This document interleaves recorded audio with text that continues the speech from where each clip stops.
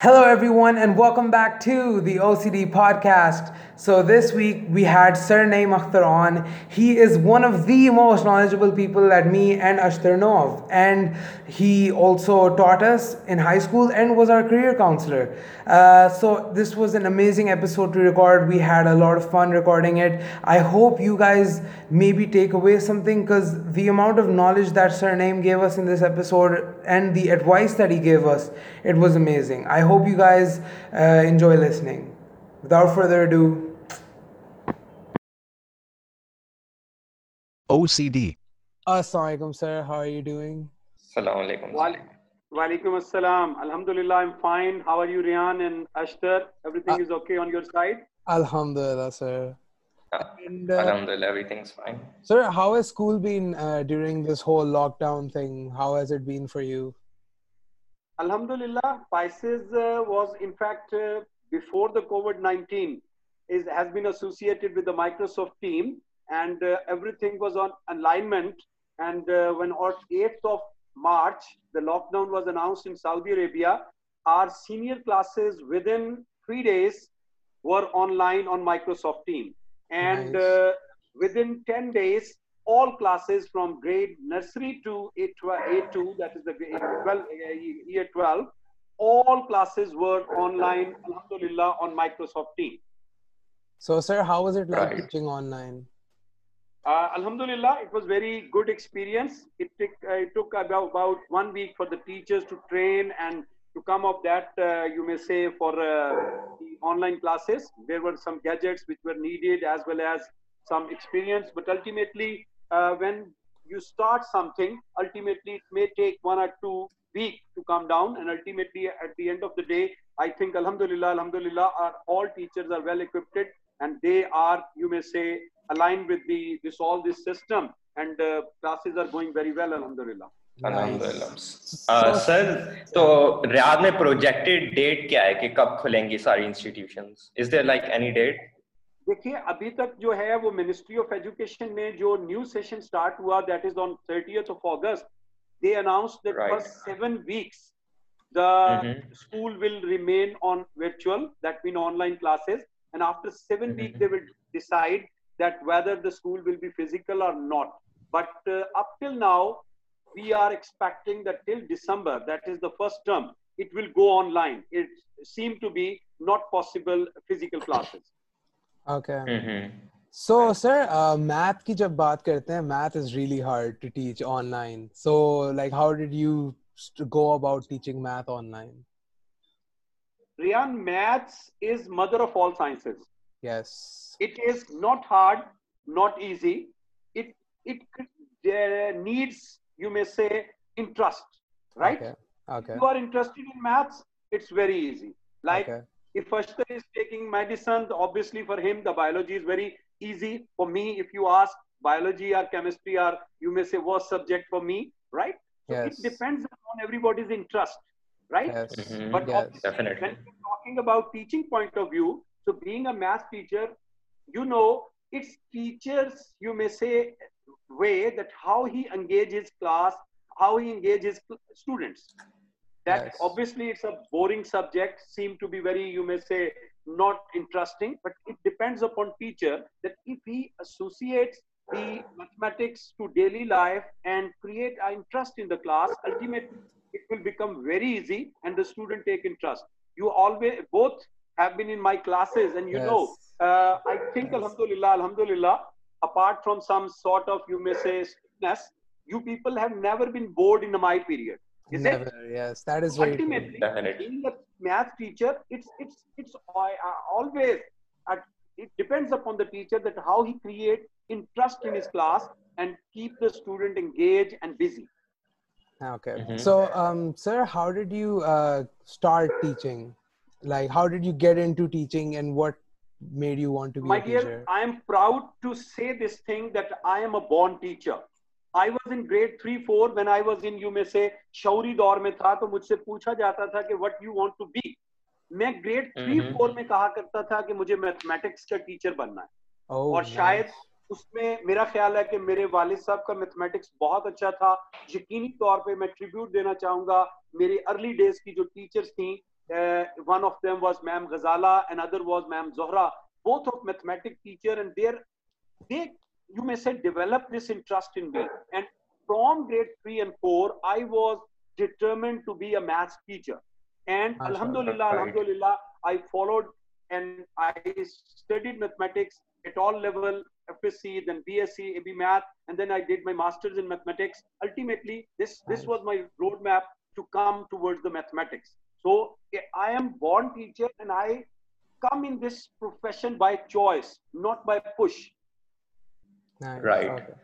Sir, but why at school level? आपका दिल चाहता है कि आप यूनिवर्सिटी लेवल पे पढ़ाएं या do you find it more comfortable? Ashtar बेटा, मैंने लॉर्ड्स आइजैक यूनिवर्सिटी लाहौर में यूनिवर्सिटी में भी पढ़ाया, राइट? मैंने रियाद में भी एक यूनिवर्सिटी में पार्ट टाइम पढ़ाया, मैंने स्कूल भी पढ़ाया, मैंने कॉलेज भी पढ़ाया, ठीक है? मैं अपने आप को कंफर्टेबल फील करता हूँ growing age of 13, 14 to 18, 19. So with the experience of, because मैं जाहिर है सीनियर स्टूडेंट्स को भी पढ़ाया है सऊदी अरेबिया में, जो प्रिंस सुल्तान यूनिवर्सिटी का एक बैच है जो मैं पढ़ा चुका हूँ, ठीक है? फीमेल भी वहाँ थी, मेल भी थे, मैंने सेपरेटली उनको पढ़ाया.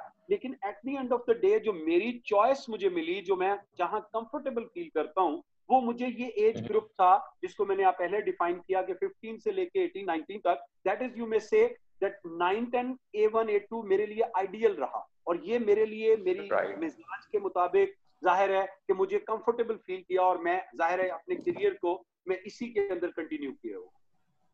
Okay. So, but how did you end up coming to Riyadh? My best friend, Mr. Faisal Malik, dragged me over there. Nice. I was very, very much happy in, you may say, in Pakistan. I was doing a job in DPS Lahore, the Regional Public School and Intermediate College, Model Town Lahore. I was teaching there O-level and FSC. Alhamdulillah, I was very much satisfied over there. And even at that time, I was writing the books as well of mathematics. Nice. Perhaps you know more than 10 books I have written in mathematics. Mashallah, and Alhamdulillah, there are private schools over there. Although I have left Pakistan in 2004, but those books has now even been taught at different private schools, right? So I was very much satisfied over there. I was doing my job with, you may say, with complete satisfaction. But ultimately, Faisal Malik, you know that he was my class fellow, and ultimately when he joined Saudi Arabia, Riyadh, that is Spices, so he, not, you may say, dragged me, or he ordered me to apply, and ultimately I applied, and I was lucky enough that there were 27 candidates at that time in interview in Lahore, and there was only one seat, and Alhamdulillah I qualified that one, and that is why I was dragged by Faisal Malik, and Alhamdulillah I'm proud of him that he has given me this opportunity to come and do the job as an international teacher. Sir, आप अपनी life में at any point have you ever wanted to change your occupation, like at any point in your life? Not at all. मैंने अश्तर पहले बताया grade 3 में शायद मुझे याद पड़ता है कि एक दफा एक विजिट, मैं जूनियर पब्लिक स्कूल भक्कर जो है वहाँ के स्कूल में पढ़ता था, भक्कर के, और आप ये कहिए कि वो आप यूं समझ लें कि लाहौर का जो एचीसन का मकाम है वो शायद भक्कर जैसे एक सबर्बन एरिया में उस स्कूल का मकाम था. तो वहां मुझे याद पड़ता है कि एक डेलीगेशन आया, that was school till grade 5. तो वहां एक डेलीगेशन था और उन्होंने बच्चों से हाथ खड़े करवाए कि who want to be the pilot, who want to be the doctor, who want to be the engineer, and it was a gathering of more than I think 100 students, and they were standing at the stage, and at the end one gentleman asked anybody who want to be the teacher. So Riyan and Ashtar, you may be surprised that I raised the hand only one, and I said I want to be a teacher, and the gentleman was very much surprised. I forget his name. He said, oh, you want to be the teacher? Yes. Which subject? I asked, I want to be the mathematics teacher.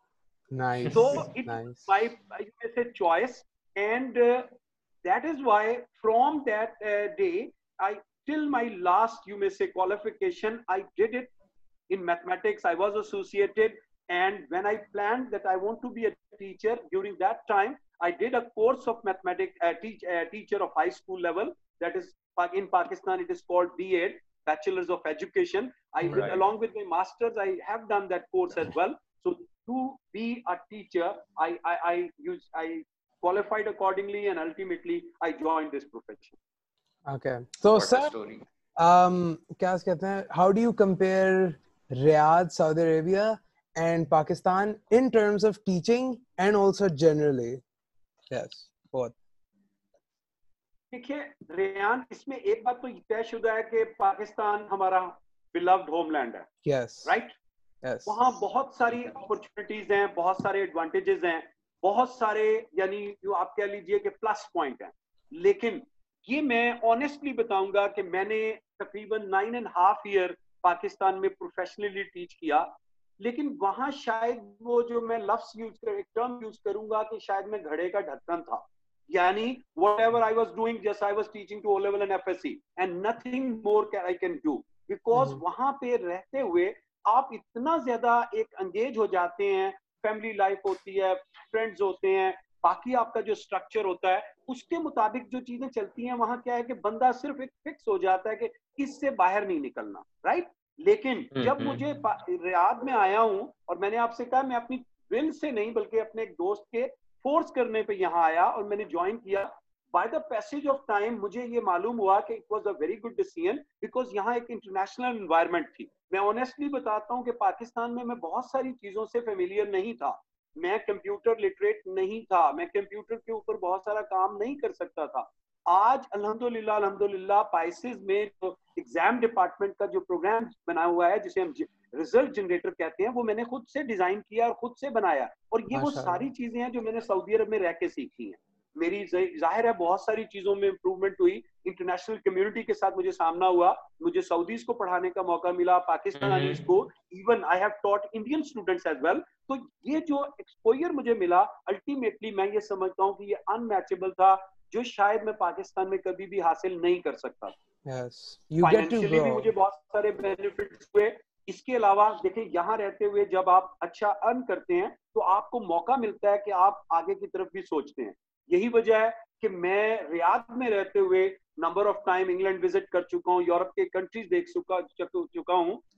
Cambridge university मैंने visit की है, वहां मैंने conferences की हैं, attend की हैं, और अल्टीमेटली दुबई में, बहरीन में, यहाँ मैंने as a student counsellor different symposium attend किए हैं, कॉन्फ्रेंसेज अटेंड किए हैं. और मेरा जो एक्सपोजर है वो इंटरनेशनल कम्युनिटी के साथ बहुत ज्यादा बड़ा है, जो यकीनन मैं अगर पाकिस्तान में होता तो शायद मैं इतना ज्यादा कुछ लर्न नहीं कर सकता था. Maybe earning point of view से शायद जो अल्लाह ताला ने रिस्क देना होता है उस पे वो तो मिल जाता है आपको, लेकिन जो इंटरनेशनल एक्सपोजर है वो यकीनी तौर पे मुझे रियाद में एक्स्ट्रा ऑर्डिनरी मिला. यकीनी तौर पे जो मेरे लिए एक मतलब एक मेरा जिसे कहते हैं एक सीवी में एडिट चीज है. Nice. So sir, I'll talk about this. Like, this is a very you've also talked to our class about this, and it stuck with me because I also had like the same mindset. Basically, like, you know this, my father is also a businessman. So I've always had that mindset where I don't actually want to work for someone, but obviously I realize a person needs experience before he can do something on his own. But what do you think about the job mindset that a lot of people, especially students, have when they're like, I'll do this degree or isse mujhe zyada paise milenge, iski jobs behtar and stuff. Like, what do you think about that, and what are your own views on jobs and that? Yes, Rian, obviously I have always been in job, right? Yes. Honestly, I belong to a very middle class family. That is, you may say, where my father has just given me one wording that, my dear son, if you study, you will survive. Because he don't have a factory or he don't have a huge business that he can inherit me, right? Yeah. So ultimately, he told me at that time that whatever you have earned, you have to do on your own steps. So I did it. But as you may say right now, after serving more than 25 years in this field, right? So what I concluded, I will always, you people always remain in my classes. Whenever student counseling session was there, I always told you people one thing, that study for the sake of knowledge. Don't consider that this degree will give you something huge salary. This degree will give you, you may say, a very good job. Don't think about it. As आपको पता है कि हुजूर पाक सल्लल्लाहु अलैहि वसल्लम का भी इरशाद है कि रिस्क जो है वो 75% जो है वो तिजारत में है, राइट? और बाकी जो 25% है वो सिर्फ और सिर्फ कहाँ होता है, वो आप कह लें बाकी चीजों में। अगर आप नॉलेज हासिल करते हैं और नॉलेज हासिल करने के बाद उसको एक्सपर्टाइज कर सकते हैं, तो मेरे बच्चे, मैं ये समझता हूं कि अपना काम आपका बहुत मैटर करता है, ठीक? आप जो कुछ कर रहे हैं, जो कुछ आप लर्न कर रहे हैं, जो कुछ आप कर रहे हैं किसी अदारे के लिए, किसी ऑर्गेनाइजेशन के लिए, अल्टीमेटली क्या होता है? अल्टीमेटली क्या होता है कि वो, excuse me, just give me 1 minute, right, take your time.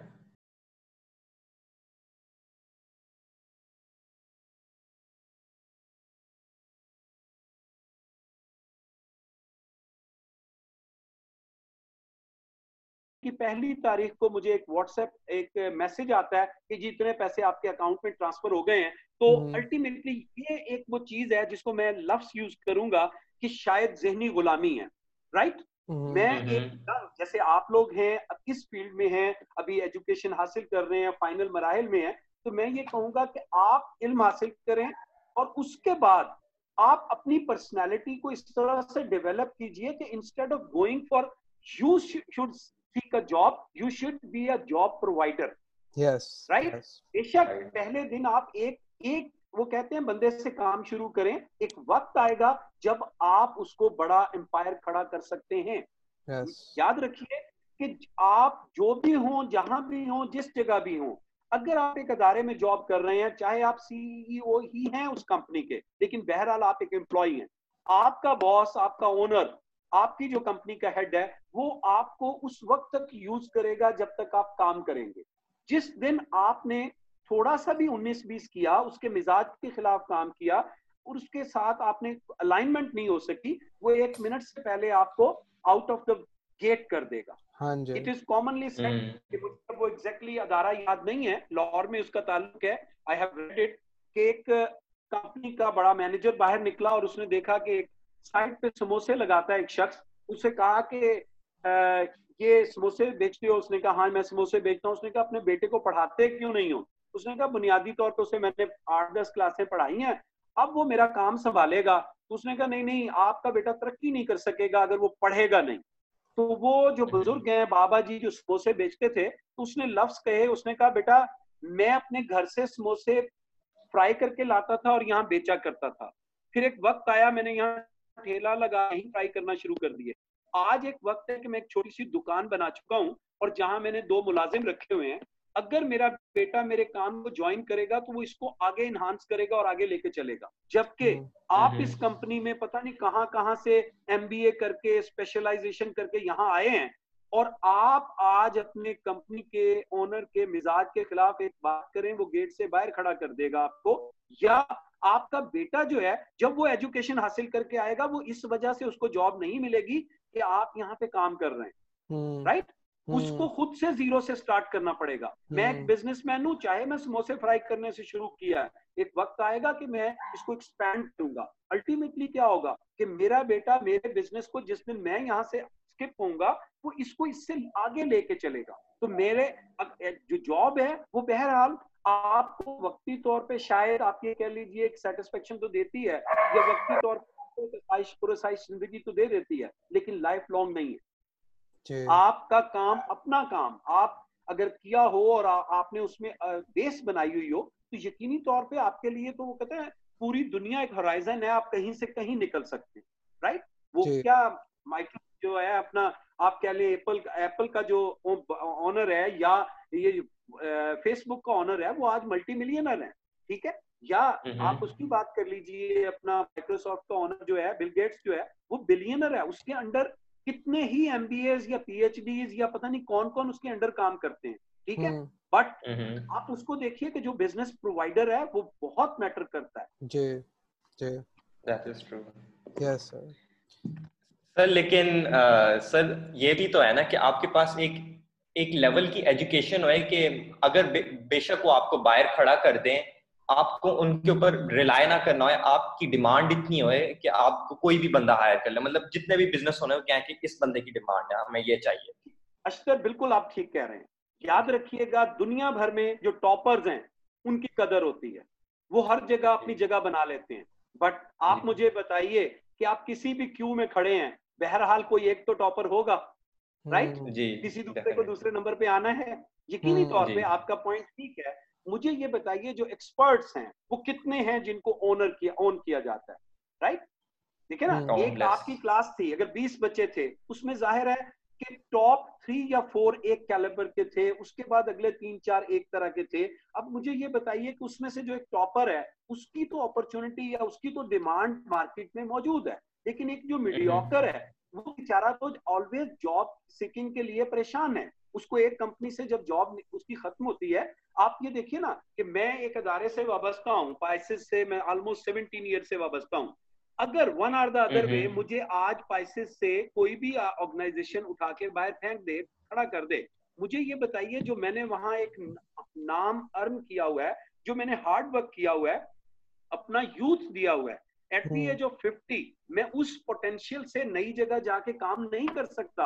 हो सकता है मुझे 2 अदारे कबूल तो कर लेंगे, 2 अदारे मुझे जॉब तो दे देंगे, लेकिन याद रखिएगा कि वो मुझे उतनी रिस्पेक्ट नहीं दे सकेंगे जहां मेरी एसोसिएशन लॉन्ग थी, राइट?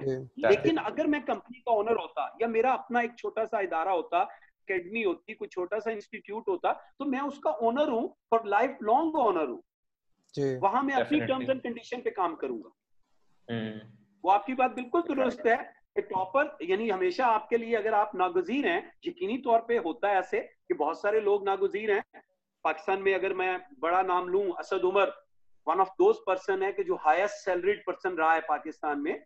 उसका भाई है Zubair Umar, he has been an excellent one. अगर मैं उधर दूसरी तरफ चला जाऊं तो और इस तरह से वो क्या नाम है, उमर सैफ हैं, और इस तरह से चंद एक्सपर्ट्स हैं जिनकी डिमांड्स हमेशा रहती है। लेकिन अल्टीमेटली आप ये देखिए कि हंड्रेड्स ऑफ पीपल्स में से how many people are there who want to be और who are as a you में से नागुज़ीर हैं, जो यानी जिनको आप ये नहीं कह सकते इनके बगैर गुजारा नहीं चल सकता। एक्स वाई जी जो काफी सारे हैं, उनको पूछने वाला कोई नहीं होता। जी बिल्कुल, ये बात भी ठीक है।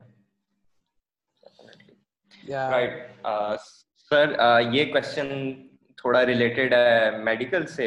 सर मैंने ये एक स्टूडेंट का सवाल था और ये मैंने भी आपसे शेयर करना था क्योंकि ये मुझे समझ नहीं आ रहा ये होगा क्या। अब फर्ज करें कुछ बच्चों ने ऑप्ट नहीं किया था प्रेडिक्टेड ग्रेड्स के लिए, उन्होंने ऑप्ट किया था कि हम अक्टूबर बच्चे हैं तो क्या कहते हैं वो क्या करेंगे, क्योंकि अभी जो मेडिकल रेगुलेशंस आई हैं 2020 की, ये पाकिस्तान की पीएमडीसी की, तो वो कह रहे हैं कि हम नवंबर तक हम मेरिट लिस्ट सब पब्लिश कर देंगे, तो वो बच्चे अब किधर जाएंगे?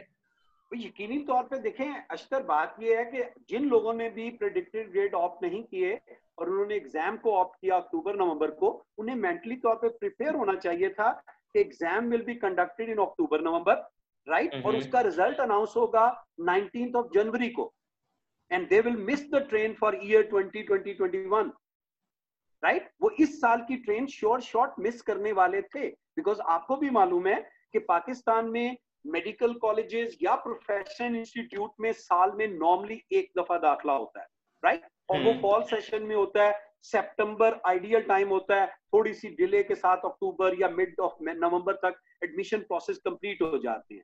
तो एक बच्चा जिसने जून 2020 के लिए ऑप्ट किया और उसके सामने 2 ऑप्शन थे कि या तो वो प्रेडिक्टेड ग्रेड पे चला जाए या वो अपने मसल्स शो करे और वो एग्जामिनेशन के लिए चला जाए। तो अगर एक बच्चे ने अक्टूबर ऑप्ट किया तो उसके जहन में ये बात क्रिस्टल क्लियर होनी चाहिए थी कि जनाब मैं अगर अक्टूबर नवंबर में एग्जाम दे रहा हूं तो मेरा रिजल्ट तो अबाउट 19 जनवरी को डिक्लेयर होगा। इट मीन कि मैं वो इस साल का जो सेशन है वो मिस कर चुका हूँ and I have to opt a gap year, और वो ऑब्वियस था।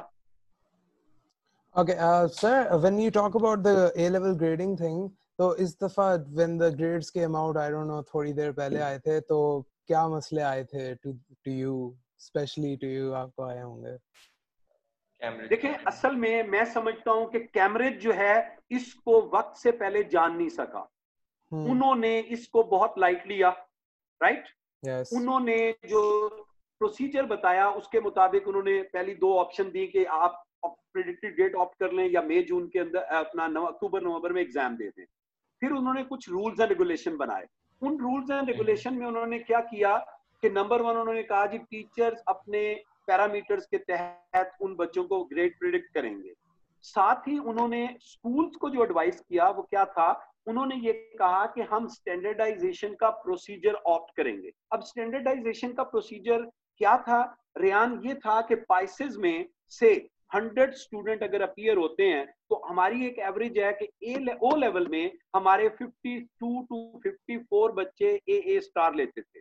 नेक्स्ट 20 टू 22% यानी 72% के लगभग हमारी वेटेज थी जो बच्चे बी या अबव बी लेते थे, और 92% हमारा एग्रीगेट था लास्ट 5 ईयर का जो बच्चे सी और अबव लेते थे। ये एक एवरेज की बात है, ठीक है। अब जब कैम्ब्रिज ने ये वो किया, उन्होंने इसी स्टैंडर्डाइजेशन के तहत यानी टीचर से हम लोगों से उन्होंने ग्रेड मांगे, और ग्रेड के साथ साथ उन्होंने रैंक मांग ली है कि मसलन फर्ज कीजिए एक सेक्शन में 20 बच्चे हैं, मैंने फर्ज कीजिए 8 बच्चों को ए स्टार दे दिया। ए स्टार में मैंने फिर A star 1, A star 2, A star 3, A star 4 मैंने इस तरह अवार्ड कर दिया। अब जब उनके पास पहुंचा तो उन्होंने कहा कि जी पाइसेस जो है वो तो डिजर्व करता है कि इसको 6 ए स्टार दिए जाएं, राइट। उन्होंने मेरे पहले 6 स्टूडेंट जिनको मैं ए स्टार दे चुका था उनको ए स्टार दे दिया। जो नंबर 7 और नंबर 8 पे ए स्टार वाले थे उनको उन्होंने पुश कर दिया ए में। सिमिलरली जो ए वाले थे वो पुश होके बी में चले गए, और नतीजा क्या हुआ कि उसके अंदर ये वाले मसाइल जब आए कि जहां बहुत सारे बच्चे जो हैं उनको प्रेडिक्टेड डेट के मुताबिक नहीं मिले, और दुनिया भर से जो प्रेशर बिल्ट हुआ वो जाहिर है कैम्ब्रिज उसको सस्टेन नहीं कर सका, बिकॉज वो इलॉजिकल उन्होंने काम किया था। क्योंकि देखिए स्टैंडर्डाइजेशन क्या है कि आपको भी मालूम है कि आपने मुख्तलिफ बैचेस देखे पाइसेस में, क्या है कि एक बैच होता था जो एक्स्ट्रा ऑर्डिनरी होता था। मुझे याद पड़ता है वासिफ सफदर वगैरह का जो बैच है, याद है आपको, वो one of the best batch था जिसमें मुझे याद पड़ता है कि 15 में से 14 बच्चों का ए आया था, एक बच्चे ने बी लिया था। लेकिन उसके मुकाबले में बाकी सालों में ऐसा भी आए कि जहां 15 में से शायद 6 या 7 बच्चों के आए। हर साल का बैच डिफरेंट होता है, राइट। हर साल के बच्चों की कैपेबिलिटीज को आप ऑन एवरेज नहीं अवॉर्ड कर सकते। अल्टीमेटली क्या हुआ कि जब उन्होंने एवरेज पे किया तो वहां बहुत सारे बच्चों के साथ नाइंसाफी हुई।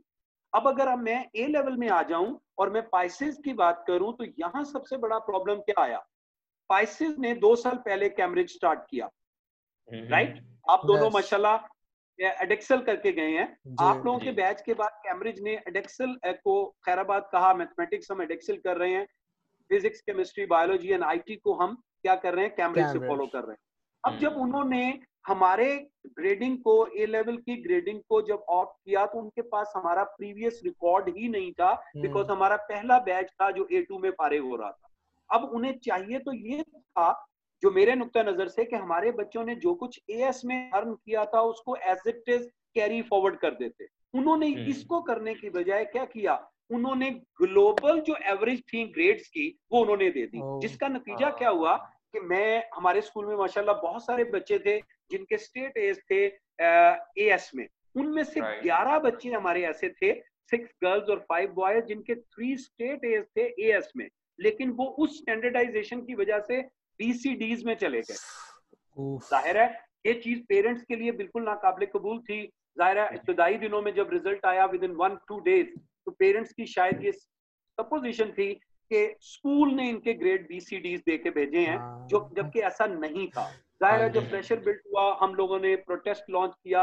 इस दफा चूंकि कैम्ब्रिज ने इंडिविजुअल अपील का राइट नहीं दिया था, उन्होंने सिर्फ और सिर्फ इंस्टीट्यूट को ये राइट दिया था कि वो प्रेडिक्टेड ग्रेड के खिलाफ यानी जो भी उनका ग्रेड आया है उसके खिलाफ वो अपील करेंगे।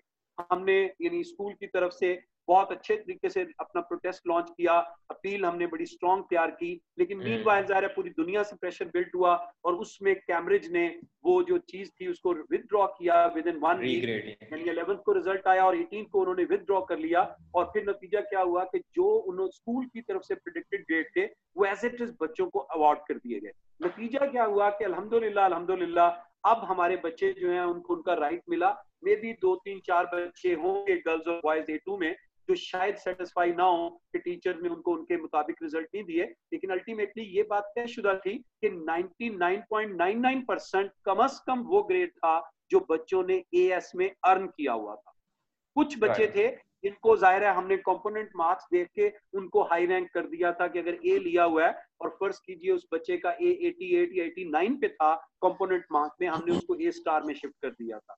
लेकिन जिस बच्चे का A 81, 80 या 82 पे था तो स्कूल ने ऑनेस्टली उसके ऊपर उस बच्चे को A में ही रखा था। तो जाहिर है अब मेरा ख्याल है कि अगर मैं कहूं कि हमारे जो A2 का आउटगोइंग बैच है उसमें अल्हम्दुलिल्लाह 99% सेटिस्फैक्टरी रेट है, बिकॉज अल्हम्दुलिल्लाह 343 कैंडिडेट्स हमारे थे ओ लेवल और ए लेवल के अंदर। उनमें से जाहिर है कुछ लोगों को तो आपको पता है कि हम यकीनी तौर पे सेटिस्फाई नहीं कर सकते या कहीं कोई थोड़ी बहुत कोताही भी हुई होगी या प्लस माइनस भी हुआ होगा, लेकिन मेजॉरिटी केसेस में अब अल्हम्दुलिल्लाह 99% स्टूडेंट जो हैं वो अपने ग्रेड जो उन्होंने अर्न किए हैं, जो उनको अब कैम्ब्रिज ने अवार्ड किए हैं आफ्टर रिव्यू, वो अल्हम्दुलिल्लाह सेटिस्फाइड है।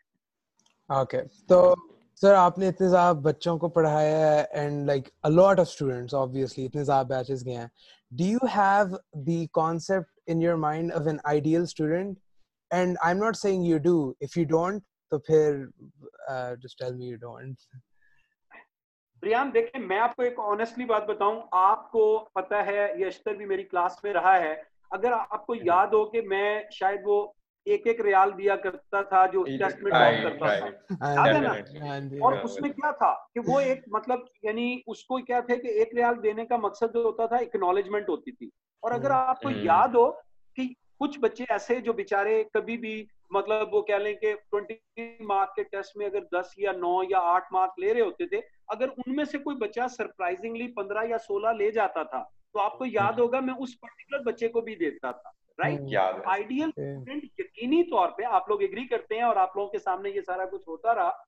याद रखिएगा कि देखिए बीइंग टीचर मेरे लिए एक बॉटम लाइन स्टूडेंट भी उतनी इंपॉर्टेंस रखता है जितना एक टॉपर है। टीचर का रोल क्या है कि वो बच्चे के पोटेंशियल को बाहर लाए, राइट? अगर एक सपोज 50% एग्रीगेट का एक बच्चा है, टीचर अगर उसको 50 से 60 पे लाता है तो दिस इज हिज अचीवमेंट। तो आपने अगर आइडियल स्टूडेंट की बात कर रहे हैं तो मैं ये कभी भी नहीं कहूंगा कि मेरी क्लास के टॉपर ही मेरे आइडियल थे। मैं अगर ये कहूं कि मेरी क्लास के बॉटम लाइन स्टूडेंट भी मेरे मतलब बहुत करीब रहे हैं। रियान गवाही देगा, इनकी क्लास में अब्दुल रहमान इकबाल जो है डेप्टी हेड बॉय बनाया गया। Is it clear? That is the typical example कि he in academic he was not only excellent but rest he was very submissive, very obedient and very committed. Whatever the assignment, whatever the task he was given, he did it. और यकीन कीजिए कि जब वो panel बैठा था and I was a member of that one, कि जब हेड बॉय की सिलेक्शन की बारी थी तो बहुत सारे डेप्टी हेड बॉय की जब बहुत सारे क्वेश्चन आए तो वो एक पूरे पैनल की ये चीज थी कि हम एकेडमिक्स की एक्सेलेंस को जरूर वेटेज देंगे, लेकिन हम बच्चे की पर्सनालिटी को भी क्या करेंगे, काउंट करेंगे, उसकी अदारे के साथ वाबस्तगी, उसकी कमिटमेंट और बाकी तमाम चीजें जो वो अदारे के लिए करता है हम उसको रेट करेंगे। तो मेरे नजदीक आइडियल स्टूडेंट कभी भी टॉपर क्लास का नहीं रहा, राइट? मेरे लिए हमेशा वो बच्चा जो जिस स्टेज से है, जिस लेवल पे है, जिस जगह वो खड़ा है, वो वहां से अगर इंप्रूव करके आगे आ रहा है, मेरे लिए वो बच्चा बहुत ही आइडियल होता है। और यकीनी तौर पे रियान जैसे आप यहाँ थे मेरे पास, मैं हमेशा आपको इनकरेज भी करता था, लेकिन साथ आप हमेशा जब भी कोई आइडिया लेके आते थे तो मैं आपको हमेशा ये कहता था कि मनी मेकिंग वाले आइडिया से बाहर निकलो। इज इट और नॉट?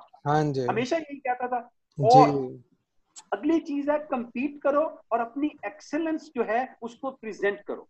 आपको जाहिर है स्टेज पे मौके भी मिलते थे, कुछ मौके मैंने खुद जाती तौर पे दिए, आप जानते हैं ना? जी सर। अब ये होता है कि देखें आपने अपनी एक्सपर्टीज से अपनी चीजों को डेवलप करवाना होता है।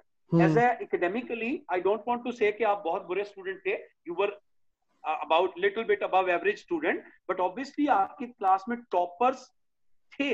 लेकिन आप मुझे बताइए जब कोई भी फंक्शन होता था तो स्टेज पे होस्ट करने के लिए आपकी क्वालिटीज की बिना पे आपको बुलाया जाता था ना। यानी क्लास के टीचर को तो नहीं कहते थे कि बेटा come forward and do the today's function you may say hosting, not at all, right? Similarly Ashtar जो है ये खुद डिबेटर रहा है, इसने डिबेट्स में पार्टिसिपेट किया है। अगेन मैं ये कहूंगा इनकी क्लास में भी टॉपर थे, लेकिन जब डिबेट्स की बारी आती थी, किसी हाउस कंपटीशन की बारी आती थी, तो यू पीपल कम फॉरवर्ड। तो स्टूडेंट एक मुकम्मल पैकेज है जहां आपकी पर्सनैलिटी है, आपका करेक्टर है, आपकी एजुकेशन है, आपकी एक्सपर्टीज है, और हर बच्चे में, हर क्लास के हर स्टूडेंट में कोई ना कोई क्वालिटी होती है। और ये टीचर्स का रोल होता है कि उस बच्चे को वो वहां से हाईलाइट करवाएं और उसकी उस राइट को वहां पे दिलवाते हुए आगे लेके चलें। मुझे एक बड़ा यानी वो मैं मतलब एक यानी जिसे कहते हैं मैं कोई प्लेजेंट इंसिडेंट नहीं समझता। आई रिमेम्बर अश्तर और मेरी एक डिबेट हुई फेयरवेल पार्टी पे, रॉन्ग थिंग, राइट? देखिए एक पैनल होता है, एक तरीका होता है कि मेरे लिए उमैर मोहसिन उतना ही मोहतरम है जितना रियान कुरैशी या जितना अश्तर, लेकिन स्कूल का एक प्रिंसिपल है, एक चीज बता दी गई कि the whosoever is the part of Pisces will be able to join the party, right? Is it clear? मैं being teacher, being father, मेरे लिए उमैर मोहसिन बहुत मोहतरम है, लेकिन जब मैं एक ऑर्गेनाइजर हूं, एक पार्टी को ऑर्गेनाइज कर रहा हूं, अगर मैं एक आउटसाइडर को इजाजत दूंगा तो मैं उससे एक हफ्ता पहले जो 12-14 दूसरे बच्चों को रिफ्यूज कर चुका हूं, तो मेरे लिए मुमकिन नहीं है कि पार्टी के स्पॉट डे पे मैं चंद स्टूडेंट, चाहे वो मेरे कितने ही करीब क्यों ना हो, उनके साथ ब्लैकमेल हूं। मैं आमतौर पे ये कहता हूं कि I am a teacher, as a teacher I am father and I don't allow any student to become my father. मुझे लफ्ज़ याद है। Remember, I have वो मुझे सुना रहा था यही लफ्ज़। My dear, it is crystal clear। और मैंने 25 ईयर से ज्यादा मेरी सर्विसेज हो गई हैं। मैं स्टूडेंट को हमेशा रिस्पेक्ट देता हूँ, स्टूडेंट को हमेशा फैसिलिटेट करता हूँ, जो उनका राइट होता है उससे ज्यादा राइट दिलवाने की कोशिश करता हूँ, लेकिन on other hand as a father I don't allow anybody कि वो मेरे ऊपर ओवर रूल करे, राइट? तो ये चीज है। देखिए उस वक्त जो हमारी डिबेट हुई थी वो एक ऑर्गेनाइजर, एक टीचर और एक स्टूडेंट की थी, और उसमें टू द प्रिंसिपल। और आप ये देखिए कि कभी भी अगर उस एक्सचेंज ऑफ वर्डिंग के बाद देखते आप कितनी दफा मेरे पास आए, रेफरेंस लेटर के लिए आए, कभी आपने मेरे माथे पे शिकन देखा, कभी आपने ये फील किया कि मिस्टर नईम ने मेरी इस बात को, या उस दिन जो मैंने सॉर्ट ऑफ आर्गुमेंट किया था या सॉर्ट ऑफ मैंने अगेंस्ट द प्रिंसिपल उसकी मैंने डिबेट की थी, क्या कभी मिस्टर नईम ने उसको ध्यान में रखा? Not at all. यही मेरा रोल है बेटा कि मैंने आपकी तरबियत भी करनी है, मैंने आपकी चीजें सिखानी भी हैं कि जिंदगी में दोस्ती सारा कुछ नहीं होती, असूल भी कुछ होते हैं, राइट?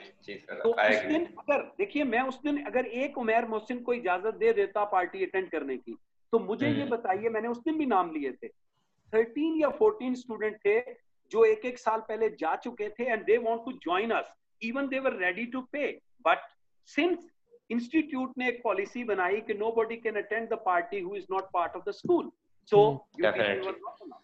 इज इट और not? Yes sir, it is. मैं आपको बताता हूं, देखें क्लास में सम टाइम जाहिर है रियान सामने बैठा है, छुट्टियां करने में मास्टर था, राइट? नतीजा क्या होता था? लेट आए, डांटा, ठीक? लेकिन अगली बात क्या होती थी? अगली बात क्या होती थी कि नेक्स्ट क्लास में मुझे पता, मैं उस चीज को अपनी मेमोरी से वॉश आउट कर देता था कि इस बच्चे को मैंने एक पीरियड पहले क्या कहा था। इज इट और नॉट? तो बीइंग टीचर, याद रखिएगा, हम जैसे पेरेंट्स होते हैं, हम भी पेरेंट्स हैं। जैसे आप डांट पड़ती है, अब्बा से डांट पड़ती है, तो क्या वो अनमाइटी शाम तक बरकरार रहती है? वो दुश्मनी या वो जो हार्ट वर्ड या bitter things, not at all. शाम को वही अम्मा माथा चूम रही होती हैं, वही अब्बा आप पे निछावर हो रहे होते हैं। तो बीइंग टीचर बेटा, हम भी वही रोल अपनाते हैं, हम भी उसी तरह से करते हैं। और आप ये देखते हैं कि हम मतलब कभी भी नेक्स्ट डे इस चीज को कैरी फॉरवर्ड नहीं करते, ठीक? अगले दिन एक नया दिन होता है और वही बच्चा मेरे लिए उतना ही मोहतरम और उतना ही रिस्पेक्टफुल होता है जितना बाकी क्लास होती है। I agree sir. सब बस वो थोड़ा हीट ऑफ द मोमेंट में हो गया था क्योंकि वो दोनों उदास थे। मैंने आपसे कहा ना, आई नेवर यानी keep it in my mind, but the thing is आपको रियलाइज ये करा रहा हूँ कि अगले दिन आप मेरे पास आए थे तो मुझे नहीं याद पड़ता कि मैंने अपने माथे पे शिकन रखी कि कल मेरे और आपके दरमियान कोई कॉन्फ्लिक्ट भी था। इज इट और नॉट? यही चीज मैं आप लोगों से तवक्को करता हूँ कि बेटा जिंदगी में आप माशाल्लाह प्रोफेशनल क्वालिफिकेशन ले रहे हैं, याद रखिएगा बहुत सारे नशेबो फराज जिंदगी में ऐसे आएंगे जहां बहुत सारी चीजें आपको महसूस होगा आपकी दिल के अगेंस्ट हैं। अगर आपने उसको अपने जहन में रख के नेगेटिविटी डेवलप की तो याद रखिएगा आप अपने आप को खराब करेंगे। हाँ जी। असल काम क्या है? असल काम क्या है कि वो एट दैट मोमेंट जो कुछ हुआ finish it. Next moment start with zero and you will earn a lot और रिस्पेक्ट भी मिलती है। आज मैं अगर आपके सामने बैठा हूं तो इसीलिए है ना कि you consider me some respectable. अगर आपकी वो अनमाइटीज मैं कंटिन्यू किया होता, मैं रिफ्लेक्ट करता अपने बिहेवियर में, अपने एटीट्यूड में या अपने तरीकेकार में, तो अल्टीमेटली आज मैं आपके सामने बैठ के आपके साथ एक इजी डिस्कशन या गुफ्तगू या ये एक सॉर्ट ऑफ इंटरव्यू जो है वो बिना दे रहा होता। जी sir, definitely sir. Sir next question ये है कि सर आप अपनी लाइफ ऑफ टीचिंग में बताएं कि कौन सा ऐसा एक्सपीरियंस था जो आपको सबसे ज्यादा सॉवर लगा है, जो सबसे ज्यादा बुरा लगा है, कोई ऐसा एक्सपीरियंस स्टूडेंट्स के साथ या पेरेंट्स के साथ या। देखो अस्टर, मैं वही बात करूंगा, बहुत सारे लम्हे आए, बहुत सारे जिंदगी 25 साल से ज्यादा हो गए, almost 26 year of academic year में मेरा स्टार्ट हो गया एजुकेशन में। बहुत सारे लम्हे आए, बहुत सारे स्टूडेंट्स के साथ मसाइल भी बने, बहुत सारे पेरेंट्स के गलत रवैये से हर्ट भी हुआ। बट चीज क्या है, as a professional next movement मैं उस चीज को भूल चुका, राइट? और यकीन की ये वही चीज है कि जब मैंने अपने दिल में सोचा कि अगर मैं इस पेरेंट या इस बच्चे के बारे में नेगेटिविटी रखूंगा या इसके वालिद के इस फिक्रे की बुनियाद पे मैं इसके बेटे के साथ कोई रिवेंज रखूंगा तो याद रखिएगा मैं खुद तड़पता फिरूंगा। ठीक, जब मैं कोई इनजस्टिस करूंगा तो अल्टीमेटली क्या है कि मुझे खुद भी कॉन्शियसनेस में मेरा जमीर जो है मेरा सेटिस्फेक्शन नहीं देगा। ठीक है ना? तो बात यह है कि जिंदगी में बहुत सारे लम्हे आए, बहुत सारे स्टूडेंट्स आए, बहुत सारे ऐसे मौके आए कि जहां हर्ट भी होता है बंदा, बट प्रोफेशनलिज्म ये है कि यू हैव टू ओवरकम। और नतीजा ये होता है कि जैसे मैं और आप आज बैठे हुए हैं और अगर मैं उस सीन को रिपीट करूं तो वो शायद अगर मैं या आप अपने जहन में रखते और मेरा एटीट्यूड आपके साथ उस तरह का ना होता तो हम कैरी फॉरवर्ड नहीं कर सकते थे। हाँ जी, इज इट? आपके वालिद के साथ अश्तर मेरे बड़े अच्छे टर्म्स हैं, अक्सर और बेशतर व्हाट्सएप पे एक्सचेंज ऑफ मैसेजेस होते हैं। आपके जो एडमिशन का प्रोसेस था, बहुत सारी चीजें हमने शेयर की, हमने एक दूसरे को फैसिलिटेट किया, कुछ चीजें उन्होंने मुझे बताई, कुछ मैंने उन्हें बताई। तो ये वो चीजें हैं कि जो जिंदगी के साथ साथ चलती हैं। और हमारे जिंदगी में मैं आमतौर पे स्टूडेंट्स को कहता हूँ कि कामयाबी है ही इस चीज का नाम कि आप अगर कोई गलती, कोई यानी मैं गलती से लफ्ज अगला चला जाता हूं, मैं कहता हूं मस्ती, क्या कि गलती को रिपीट करना मस्ती होता है, गलती से सीख लेना आपकी एक्नॉलेजमेंट और आपकी ग्रेटनेस होती है, राइट? जब आप मस्ती करेंगे फिर आप गलत होंगे।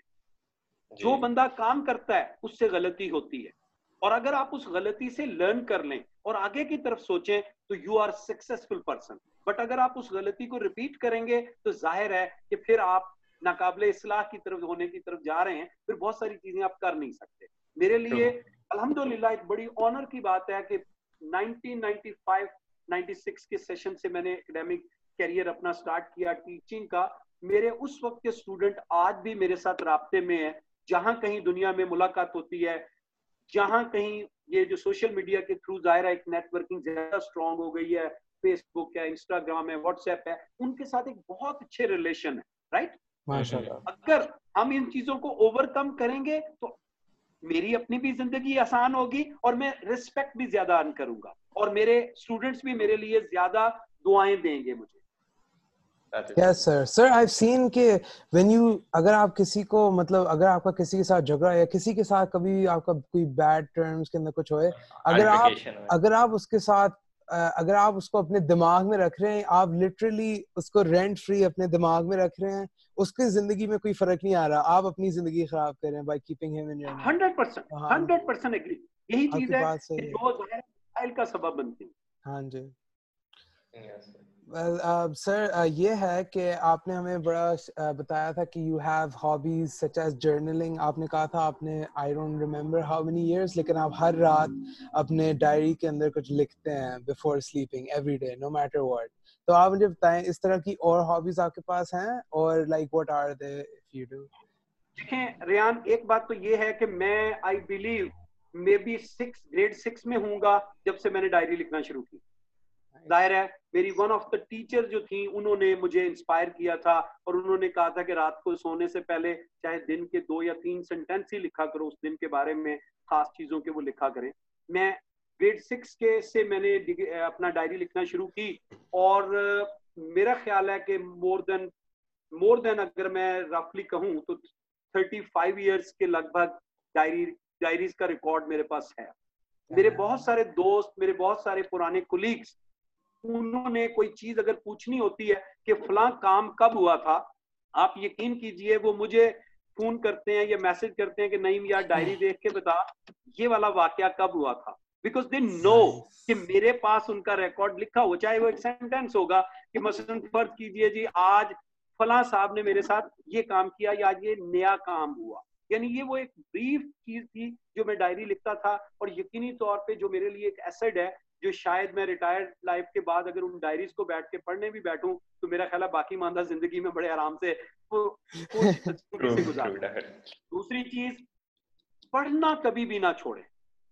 आपका जो इंटरेस्ट है, खा वो लिटरेचर है, खा वो साइंस है, खा वो मैथमेटिक्स है, आप कोशिश करें दिन में चाहे 5 मिनट के लिए कुछ जरूर पढ़ें, राइट। और मेरी एक हैबिट है कि पहले एक फिजिकल किताब की शक्ल में पढ़ते थे, लेकिन आजकल चूंकि हाथ में हर एक के गैजेट मौजूद है तो कुछ ना कुछ कम से कम रात को सोने से पहले यानी कुछ ना कुछ पढ़ के सोना है, राइट। ये वो चीजें हैं जो मैं समझता हूँ बहुत अच्छी हैं। और खास तौर पे जो यंग स्टूडेंट हैं, स्पेशली जो अंडर यू में से आईजीज वगैरह के लेवल के हैं, तो मैं उनको हमेशा ये कहता हूँ कि आपकी लैंग्वेज स्किल डेवलप होगी अगर आप रात को सोने से पहले 4 से 5 सेंटेंसेस अपनी लैंग्वेज उर्दू में या इंग्लिश में जरूर लिखें। नतीजा क्या होगा कि हर रोज एक नया सेंटेंस लिखते हुए कोई नया लफ्ज सीखने को मिलेगा और एक नई बात शायद आप लिख पाएंगे। और जब आपने ये कंपोज्ड होंगे कि मैंने लिखना है, तो दिन भर में जो आपने चीजें गुजारी होंगी उसमें से कोई एक चीज ऐसी होगी जो हाईलाइटेड उस जगह पे मौजूद होगी। बाकी स्पोर्ट्स का मैं दिलदादा रहा हूँ, क्रिकेट बहुत खेली है, देखी है, हॉकी का मैं बहुत अच्छा प्लेयर रहा, मतलब आप ये कह लीजिए कि कॉलेज कलर होल्डर हूँ। इसके अलावा बाकी जो चीजें हैं वो जिंदगी में जाहिर है चलती रही हैं। न्यूज, दुनिया के जो मामलात हैं इनको लुक आफ्टर करना, अखबारात पढ़ना, ये वो एक रेगुलर हैबिट्स है। और आजकल मैं ये कहता हूँ कि अगर आपके पास कुछ टाइम नहीं है तो यानी कोई किताब पढ़ने का या वो, तो कम से कम कोई 2-4 अखबारात के 2-3 कॉलमिस्ट जो हैं, जो जाहिर है पॉलिटिक्स नहीं, मैं बात कर रहा हूँ कि जो जर्नल लिखते हैं, अच्छा लिखते हैं, ठीक, उनको पढ़िए। वो आपको पूरी दुनिया से आगाही दे देते हैं। उनके कॉलम्स जो हैं वो रिफ्लेक्ट कर रहे होते हैं पूरी दुनिया के इश्यूज को, और आप जाहिर है वेल इक्विप्ड रहते हैं इन चीजों को देखने के लिए। ओके सर, आपने बताया you've also done radio? जी अल्हम्दुलिल्लाह, मैंने रेडियो पाकिस्तान में काफी अच्छा काम किया एज ए, यानी आप कह लें कि न्यूज कास्टर भी, स्पोर्ट्स न्यूज में पढ़ा करता था। उसके अलावा एक प्रोग्राम होता था लाहौर 2 उसे कहते थे, रेडियो पाकिस्तान का।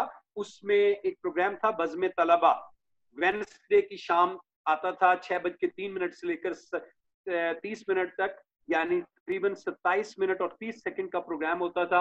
मैंने काफी अच्छा वो प्रोग्राम किया और वो मेरी जाहिर है कि यानी जिंदगी में मेरे बहुत काम आया, जहां मैं मुझे बोलना होता है तो वो मुझे आउटस्पोकन बोलने में वो मेरा कॉन्फिडेंस, वो चीजें मदद करती हैं। उस वक्त के जो लेजेंड्स थे, दानिश्वर थे, तलबा थे, असातिज़ा थे, उनको जब मैं अपने प्रोग्राम्स में बुलाता था तो मुझे बहुत कुछ सीखने को मिलता था। उनके ऊपर उनकी बातों को सुन के उनसे सवालात उसी वक्त क्रिएट करना, फिर उनसे पूछना, फिर आगे की तरफ चलना, ये एक डिबेट थी जो बहुत अच्छी रहती। Sir, that is honestly exactly what we're doing right now. मतलब we've been trying. आपने हमसे पहले ही पॉडकास्ट की है। और उसमें एक देखें, मैं आपने एक बात पूछी कि कभी कोई लम्हा ऐसा आया जिंदगी में जब यानी रिग्रेट होता है या स्टूडेंट से होता है, तो एक मेरी जिंदगी का एक बड़ा यूनिक वाकया है कि I was selected as Pakistan television newscaster, Urdu news के लिए मैं सिलेक्ट हुआ और मैं चार्ज लेने के लिए पाकिस्तान टेलीविजन पे इस्लामाबाद गया। आप यकीन कीजिएगा कि वो अपॉइंटमेंट लेटर मेरे पास मौजूद है, मैं वहां जाता हूं उसको चार्ज लेने के लिए, और सेम नाइट फारूक अहमद खान लुगारी बेनजीर भुट्टो की असेंबलियां तोड़ देता है, right. And I was told, और सुबह 9 बजे मुझे ज्वाइनिंग देनी है, तो रात के 2 बजे ये असेंबलियां टूटती हैं, और अल्टीमेटली क्या होता है कि I could not take charge, right. The day उस दिन मैं शायद अपने आप को बहुत ये फील कर रहा था कि मेरे पता नहीं कितना जुल्म मेरे साथ हो गया, because I was told by the management of Pakistan television कि जी आप चूंकि ये असेंबलियां टूट गई हैं तो इस वक्त हमने कोई नई हायरिंग जो है, ये नई रिक्रूटमेंट नहीं हम कर रहे, नई चार्ज नहीं दे रहे, तो it will be decided later on. वो दायरा मलिक मिराज खालिद प्राइम मिनिस्टर बने, अरशाद अहमद हक्कानी उस वक्त वजीर इत्तलात बन गए। उस दिन मैंने शायद जिंदगी में बहुत कुछ फीचर थी आप, और आपको एक मौका एक दिन पहले आपसे छीन लिया जाए, लेकिन आज इस वाक्य के तकरीबन आप ये समझता हूं कि मैं बहुत मुतमईन हूं कि शायद अल्लाह ताला ने मुझे मेरी बेहतरी के लिए कोई और रास्ता दिखाना था। तो इसलिए यही वाली बात कि जिंदगी में बाज़ औक़ात ऐसी अपॉर्चुनिटी या ऐसा मौका आता है कि जो आप समझ रहे होते हैं कि शायद वो आखिरी मौका है, लेकिन अल्लाह ताला आपके लिए पता नहीं उससे कितने बेहतर मौके आपको प्रोवाइड करता है। मैं उस दिन शायद मैं बहुत यानी एक डाउन था, बड़ा मैंने फील किया था, बट आज मैं अल्हम्दुलिल्लाह मुझे कोई रिग्रेट नहीं है। I am 100% satisfied with my professional career and everything. अल्हम्दुलिल्लाह। आई गेस वो आपकी तकदीर में नहीं था। यस, सो ओके, तो सर बेसिकली हमने पूछा हमारे जो क्लासमेट्स थे और अच्छे खासे पाइसेस वाले स्टूडेंट्स से कि थोड़े से क्वेश्चंस भेजें आपके लिए, तो अच्छे खासे सवाल आए, कोई ने ऐसी वो मजाक वाले भेजे, तो हमने अच्छे वाले सवाल सारे निकाले हैं। तो पहला सवाल ये थोड़ा सा नॉन सीरियस होंगे फिर सीरियस होंगे, ठीक है कि sir why did you cut your moustache? Sorry I can't hear you. Why did you cut your moustache? आपकी आवाज क्लियर नहीं आ रही। ओके सॉरी, आपके पास जो मस्टैच थी आपने वो क्यों काट दी? हाँ, दैट्स गुड क्वेश्चन। बस असल में आपको पता है कि मैं हेयर कलर करता था अपनी, मतलब वो जिसे क्या कहते हैं, मैं शायद बात भी हुई एक दफा, मैंने एक यानी अपना पार्टी में बताया भी कि मैं रेगुलरली डाई नहीं करता बालों को, ठीक है। तो महीने बाद या 3 हफ्ते बाद जब मैं कटिंग के लिए जाता था तो मेरा बार्बर मेरी कटिंग कर देता था, मूछें मेरी तकरीबन सफेद हो गई थी, ठीक है। तो वो एक अजीब सा वो बनता था। तो मेन रीजन शायद वही थी कि मतलब वो चूंकि सारी सफेद हो गई थी बीच में से, तो ये एक शायद रीजन था कि जिसकी वजह से मैंने की, अदरवाइज उसके पीछे कोई लव स्टोरी नहीं है। Okay nice. सही सर अगला क्वेश्चन सनान से आता है। सर सनान का क्वेश्चन है कि sir what does success mean to you, और एक बंदा ये कैसे अचीव कर सकता है success in life? Success in life is satisfaction of your mind. Right. अगर आप ज़हनी तौर पे मुतमईन हैं, you are successful.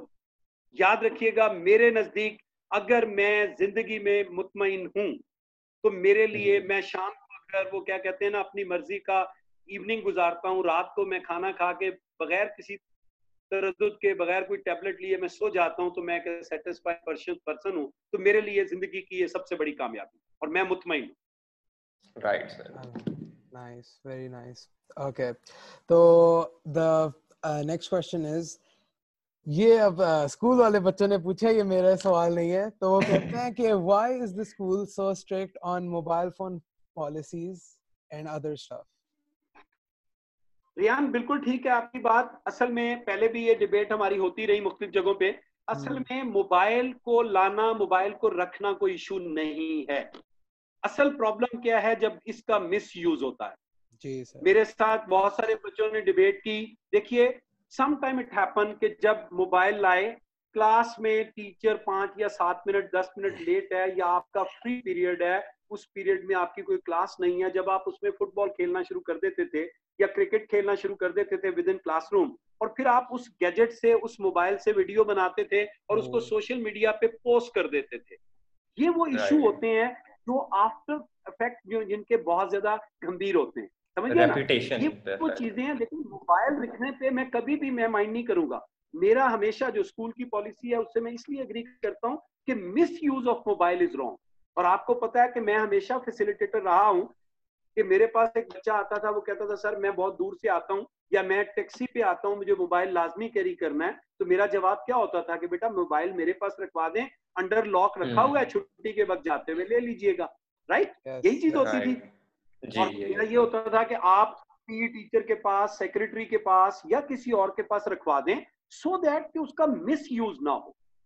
मोबाइल रखना कोई इशू नहीं है, उसका मिस यूज जो है दैट इज क्वेश्चन मार्क। और वो जाहिर है, जब जो याद है आपको कि वो जो फुटबॉल खेलते हुए पोस्ट जब वो सोशल मीडिया पे चली गई, तो वो थिंक अबाउट इट, इंस्टीट्यूट के बारे में लोग क्या कहेंगे कि बच्चे क्लासरूम में फुटबॉल खेल रहे हैं। आपकी तो एक छोटी सी शरारत, लेकिन इमेज इंस्टीट्यूट का क्या हो रहा है, डिस्टर्ब हो रहा है। जी सर, राइट सर। ये अगला सवाल भी आई थिंक ये पाइसेस के स्टूडेंट से है। सर आप कंपेयर करें पाइसेस को to other schools in Riyadh, मतलब how does PISES compare to other schools in Riyadh? देखिए पाइसेस में जाहिर है जो अपनी लिमिटेड फैसिलिटीज हैं उसमें वो अपने बेस्ट ऑप्शन स्टूडेंट्स को प्रोवाइड कर रहा है। यकीनी तौर पे देखिएगा कि आप जानते हैं कि पाइसेस में जितने भी कंपेरेबल इंस्टीट्यूट हैं रियाद के अंदर, उनके मुकाबले में ऑलमोस्ट हाफ से लेके 1/4 फीस पाइसेस चार्ज करता है। राइट, और क्वालिटी ऑफ एजुकेशन के हवाले से आप बात करें तो अल्हम्दुलिल्लाह we are doing the best. Is it? हाँ, हमारे पास फैसिलिटीज कम है, हमारे पास ग्राउंड्स नहीं है, प्रॉपर लैब्स हमारे पास उस तरह से नहीं है, प्रॉपर बिल्डिंग जो है कैंपस की हमारी तमीज़शुदा नहीं है, और यकीनी तौर पे और बहुत सारी चीजें हैं जो जहां हमें कॉम्प्रोमाइजेस करने पड़ते। लेकिन जाहिर है कि मुझे इस बात पे फख्र है कि पाइसेस जो है वो स्टूडेंट्स की कैरेक्टर बिल्डिंग भी कर रहा है, उनके अंदर पाकिस्तानियत का जज्बा भी पैदा कर रहा है, उनके अंदर दीन और इस्लाम की आगाही भी दे रहा है। आप अगर किसी भी और इंस्टीट्यूट से राब्ता कायम करें, उनके बच्चों को देखें, आपको लैकिंग मिलेगी कि वो बच्चे शायद पाकिस्तानियत से वाकिफ भी नहीं है। ठीक है, उन्हें पाकिस्तान सेलिब्रेशन का नहीं पता, मजहब, इस्लाम, दीन, इनके हवाले से उनके थॉट्स उस तरह से नहीं है जो अल्हम्दुलिल्लाह आप लोगों को पाइसेस के प्लेटफॉर्म से मिलते रहे। जहां तक उर्दू डिबेट्स हैं, कुरान इंग्लिश डिबेट्स हैं, कुरान रेसिटेशन कंपटीशन है, और गाहे बगाहे जो स्कूल में पाइसेस के जो नेशनल डेज हैं पाकिस्तान समेत सऊदी अरेबिया के जो सेलिब्रेशंस होती हैं, वो यकीनन बाकी स्कूलों में लैकिंग है। राइट, लेकिन अल्टीमेटली हम जो इंफ्रास्ट्रक्चर में हमारे पास थोड़ी बहुत कमियां हैं, वो यकीनी तौर पे बाकी स्कूलों में अगर आप कंपेयर करेंगे तो शायद उतनी नहीं है। हमारे पास एक आइडियल लाइब्रेरी नहीं है।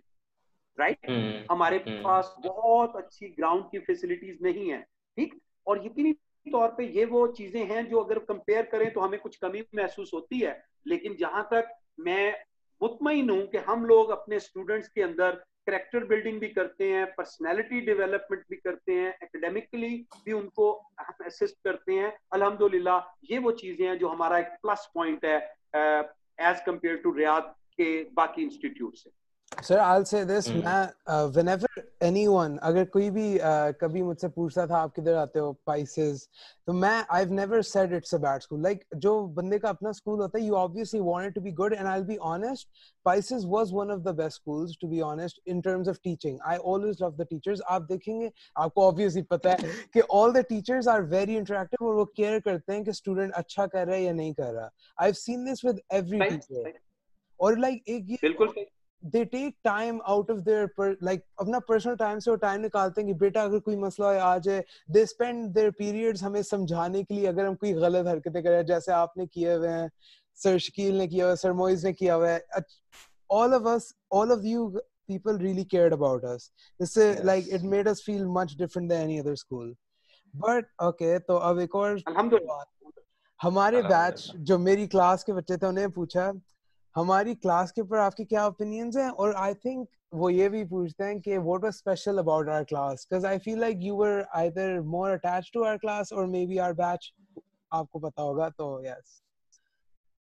रियान बिल्कुल ठीक है, आपका बैच माशाल्लाह बहुत अच्छा था, मेरी बड़ी अच्छी एसोसिएशन इस बैच के साथ रही। मैं माजी में भी बाज क्लासें ऐसी हैं जो ग्रेड 7 से लेके 2 तक मैंने पढ़ाई। मेरे लिए मतलब अगर मैं एक यानी वो ड्रीम बैच की बात करूं तो वो जो वासिफ सफदर वगैरह का बैच था जिसको मैं ग्रेड 7 से लेके 2 तक पढ़ाया, एसोसिएशन थी। आप लोगों के बैच के साथ भी मेरी बहुत क्लोज एसोसिएशन थी और बड़ी मतलब एक हमारे दरमियान एक अच्छा कोऑर्डिनेशन था। और मैं अल्हम्दुलिल्लाह प्राइड फील करता हूँ इस बात पे कि इस 18 स्टूडेंट के बैच में जो मैथमेटिक्स लिया करते थे उनमें माशाल्लाह 6 नस्ट में बैठे हैं, राइट, लम्स में हैं, इंटरनेशनली यूनिवर्सिटीज में बैठे हुए हैं। तो ये वो अचीवमेंट है जो जिनको मैं समझता हूँ कि अगर एक बच्चा एक वेल नोन यूनिवर्सिटी में पहुंचा है और उसके साथ साथ उसकी जो कैरेक्टर बिल्ड हुआ है प्लस उसकी प्रोफेशनली वो एक अच्छे ऑर्गेनाइजेशन से वाबस्ता हो गया, वो उसकी एक सक्सेस है। और यकीनी तौर पे आपके बैच में बड़े बड़े ग्रेट नेम है, मतलब जाहिर है अभी आपने सनान की बात की है, ख्वाजा रियाज था, रियान है, और माशाल्लाह सरमद सईद चिश्ती है, वो मोमिन है। मतलब मैं एक मतलब सारे शायद 18 के 18 नाम मुझे अब पूरे मेरे लिए लेना मुमकिन नहीं, लेकिन each and every one of these 18 student मेरे लिए इंतहाई एहतराम है इन सब के लिए, और मैंने इनके साथ बड़ा अच्छा वक्त गुजारा और I have earned a great respect from you people as well. तो अल्हम्दुलिल्लाह दिस इज माई सेटिस्फेक्शन कि आप लोगों की तरफ से मुझे बहुत ही एहतराम मिला। तो इसीलिए आउट ऑफ द वे हर जगह पे हर जहां पे आपको कोई फैसिलिटी या चीज की जरूरत पड़ी है, आउट ऑफ द टाइम भी कभी ये चीज सोची नहीं है और आपके लिए हमेशा खड़े रहे। Yes, sir. Thank you very much. Honestly. Definitely. Sir, what do you think of people that go to uni without doing A levels? ये अरीब तारिक ने पूछा है। I don't know अगर आपको अरीब तारिक याद होंगे, उन्होंने ये पूछा। मुझे याद है अरीब तारिक मुझे अच्छी तरह याद है। उसमें रेहान बेटा बात ये है कि असल में इसमें छोटी सी एक मसला ये है कि अगर तो आपने इंटरनेशनली मूव करना है, इंटरनेशनली ट्रेवल करना है, तो फिर विदाउट ए लेवल कंप्लीशन आप कहीं भी जाएंगे कोई इशू नहीं है, राइट। क्योंकि आपको ये पता है कि कैम्ब्रिज यूनिवर्सिटी में ए लेवल का इम्तिहान देने के लिए ओ लेवल करना जरूरी नहीं है, राइट। समझते हैं ना कि आप डायरेक्ट ए लेवल का इम्तिहान दे सकते हैं, लेकिन पाकिस्तान में आप एफएससी का इम्तिहान नहीं दे सकते जब तक आपने मैट्रिक का इम्तिहान ना दिया हो, या इवन एफएससी का इम्तिहान नहीं दे सकते जब ओ लेवल की इक्विवेलेंस आप ना लाए हो। पाकिस्तान में जब जो एचईसी है, हायर एजुकेशन कमीशन है, वो आपको जब इक्विवेलेंस प्रोवाइड करता है ग्रेजुएशन के या आपको प्रोफेशनल डिग्री के, अगर एक बच्चे ने इंटरमीडिएट लेवल जिसको हम ए लेवल कहते हैं अपने सिस्टम के अंदर अगर वो नहीं किया हुआ, तो प्रॉब्लम सिर्फ पाकिस्तान में आती है कि वो बच्चा पाकिस्तान में जब जॉब के लिए आएगा तो उसको ग्रेजुएशन की डिग्री उसकी ऑथोराइज नहीं होगी बाय एचईसी, राइट। अदरवाइज अगर आप पूरी दुनिया में कहीं मूव करना चाहते हैं तो वहां पे ये क्वेश्चन नहीं पूछा जाएगा कि you have not done the intermediate level, that is A level, and you have done after O level, आपने वो मतलब आप कह लीजिए कि डायरेक्टली ग्रेजुएशन ऑप्ट कर दी, तो वहां नहीं कोई इशू बनता। पाकिस्तान के सिस्टम की असल में थोड़ी सी ये प्रॉब्लम है कि जहां पे बच्चा जब इंटरमीडिएट या ए लेवल के बगैर आएगा तो उसको एचईसी जो है उसकी ग्रेजुएशन की डिग्री को ऑथोराइज नहीं करेगी। ओके, यस सर, वेल जी सर, ये आखिरी स्टूडेंट ने स्पेसिफिकली कहा था कि प्लीज कीप मी अनोनिमस, तो सर ये सवाल थोड़ा सेंसिटिव सा है। उसमें कोई ऐसी बात नहीं, उसे कहें परेशान ना हो, I will not say anything to him. जी सर क्वेश्चन उसका ये है, मतलब उसने बड़े जज्बात से पूछा है क्वेश्चन कि sir what do you think is the right age for a person to get married? Sir उसका ये क्वेश्चन है। That's good, very good. कुछ स्टूडेंट्स तो ऐसे हैं जिनकी ओ लेवल के बाद भी शादी हो जानी चाहिए। स्टूडेंट ऐसे हैं, मतलब मैं ऑनेस्टली बता रहा हूँ कि कुछ स्टूडेंट ऐसे हैं जिनकी ओ लेवल के बाद ही शादी हो जानी चाहिए, और कुछ स्टूडेंट ऐसे हैं जिन्हें ग्रेजुएशन के बाद भी 4-5 साल की सर्विस करने के बाद सीरियस होना पड़ेगा, राइट। तो अक्सर और ध्यान बेटा एक बात याद रखिएगा, मैं ये कहता हूँ कि सबसे पहले अगर आप अफोर्ड कर सकते हैं, अच्छी एजुकेशन आप ले चुके हैं, उसके बाद आप अपने अगर कदमों पे खड़े हैं, तो आपके लिए ये स्टेप लेना जिंदगी का बहुत कामयाबी की तरफ ले जाएगा। अब आप इमेजिन कीजिए कि अश्तर जो है एमबीबीएस के 3rd ईयर में पढ़ रहा है, अभी उसकी 2 साल की क्वालिफिकेशन बाकी है। अब्बा सारे अखराजात बर्दाश्त कर रहे हैं और वो शादी कर ले, और बेगम साहबा ये रिक्वेस्ट करें कि आज मुझे आउटिंग पे जाना है और फलां जगह डिनर करना है, तो अश्तर साहब रूटीन में तो अब्बा से मांगते हैं पैसे, और उस दिन जब जाके कहें कि आपकी बहू को खाना खिलाना है, आप पैसे दें, और अब्बा ने अगर जवाब नहीं दिया तो how it will be embarrassing, right? तो ये है कि सबसे पहले फाइनेंशियली अगर आप स्ट्रॉन्ग हो, फैमिली अगर आपको कर रही है, सेंस ऑफ रिस्पॉन्सिबिलिटी आपके पास है, तो ऑलवेज मैं हमेशा कहता हूँ कि बहुत सारे बच्चे ऐसे हैं जिनकी ओ लेवल के बाद शादी हो जानी चाहिए।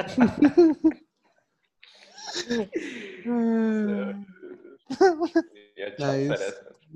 Okay, sir. Honestly, sir, it was आपके साथ बात करने का honestly, like, it was very amazing talking to you. It's like talking like to a an lecture. elder. अच्छा.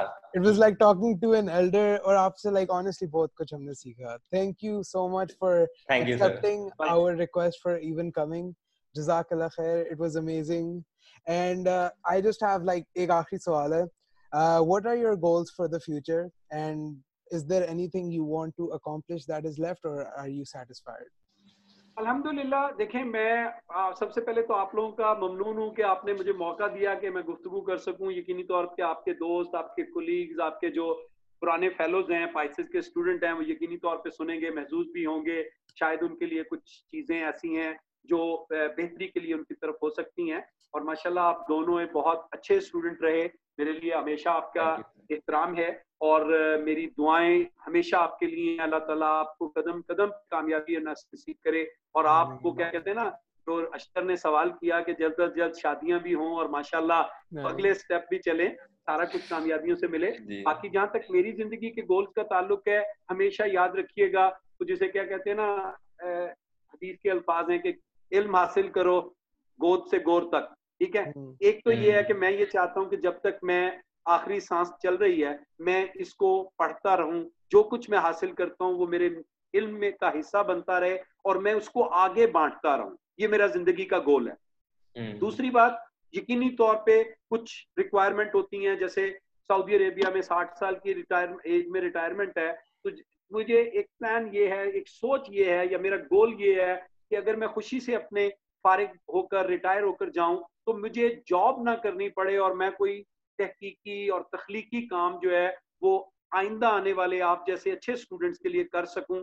इतनी अफोर्डेबिलिटी मेरे पास मौजूद हो कि मैं वो पॉजिटिव काम कर सकूं, कुछ चैरिटी का काम कर सकूं। ये मेरे जिंदगी के, यानी मेरा अजीम एक मतलब मकसद है कि मैं सोचता हूं कि मैं इन चीजों को कामयाबी से हासिल कर सकूं। और अगर आप वाइंड अप कर रहे हैं, तो मैं असल में अपने एक टीचर को ट्रिब्यूट भी करना चाहूंगा, और उनके अल्फाज को दोहराना भी चाहूंगा।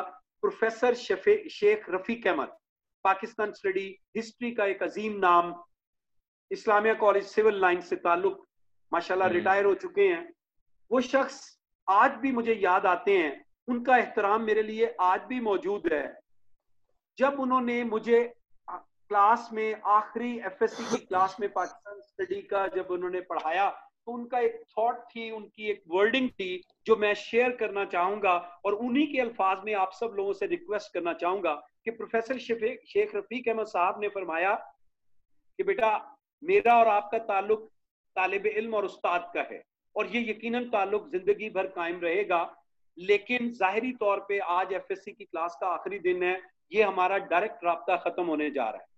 उन्होंने हमें दुआएं दी, और उसके साथ ही वॉज द ग्रेट मैन। उन्होंने कहा कि ड्यूरिंग दीज 2 years जो मैंने आपको पढ़ाया, इस दौरान कभी गलती हो गई हो, इरादतन या गैर इरादतन, या मेरे किसी जेस्चर से आपने कुछ गलत फील किया हो, तो मुझे माफ कर दीजिएगा। ये उनकी अजमत थी कि एक उस्ताद होने के बावजूद वो क्लास से इस तरह की बात कर रहे थे। दूसरा जो उन्होंने कहा कि मेरी एक रिक्वेस्ट है कि मैंने आपको कुछ अरसा पढ़ाया एज ए टीचर, मैं आपके बाप की जगह हूं जी। अगर आपको जिंदगी में कभी किसी जगह ये पता चले कि शेख रफीक मर गया है, तो कोशिश कीजिएगा मेरे जनाजे में शामिल हों, और अगर जनाजे में शामिल ना हो सकें तो कोशिश कीजिएगा कि मेरी कब्र पे आके फातिहा पढ़ दीजिएगा। और अगर ऐसा भी ना हो तो आप जहां खड़े हो वहीं मेरे लिए खड़े होके सूरत फातिहा और 3 बार कुल हुवल्लाह पढ़ दीजिएगा।